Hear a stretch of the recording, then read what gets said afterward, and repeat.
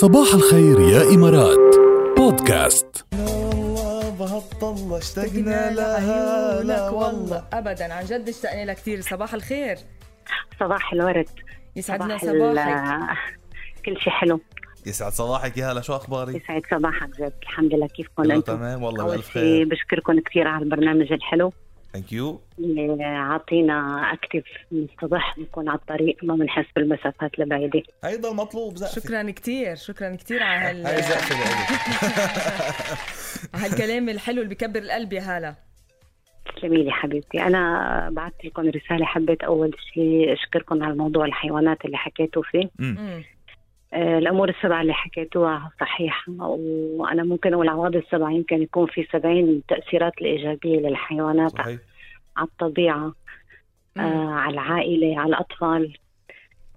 طبعا الحيوانات هو عالم واسع يعني، والحيوانات جزء من الطبيعة الحلوة اللي فيها شمس وقمر وبحر وورود وخضار وكل شيء جميل يعني. صحيح. فنحن لازم نعطي اهتمام أكثر لهذا الجزء. صحيح. يعني نحن صراحة محتاجين توعية أكثر، محتاجين نبني جيل يحب الحيوانات، يعرف ليش يعتني فيها.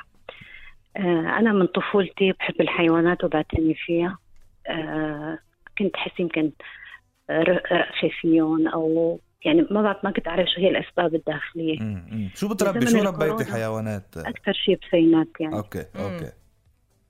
بزمن الكورونا بقعدة في البيت الطويلة، حسيت إنه أنا اللي كنت أهتم فيهم صاروا هن اللي يهتموا فيني. هن اللي عبوا لي وقتي. صحيح.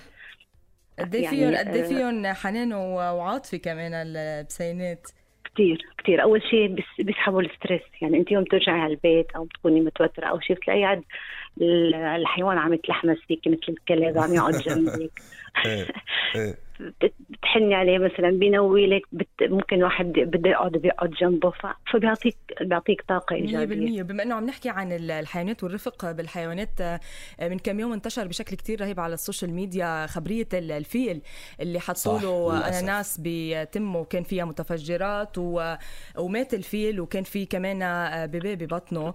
وكتبت عن هذا الموضوع عايشة الجناحي، بدنا نوجه لها تحية. مقال كتير حلو امبارح قريته بالبيان. صحيح.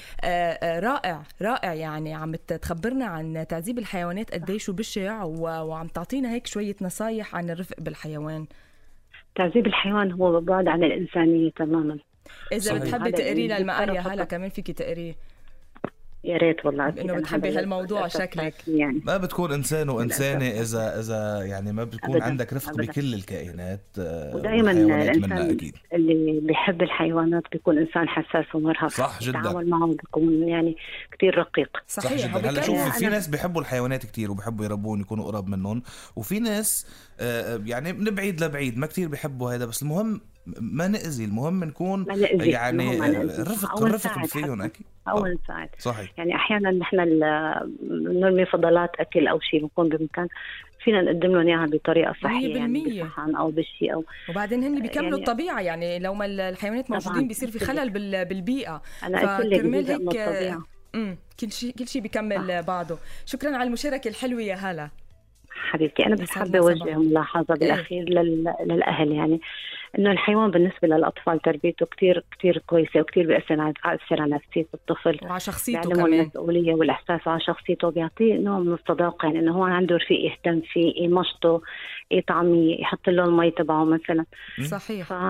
بيعلموا أشياء كمان. طبعا بيعلموا أشياء كتير.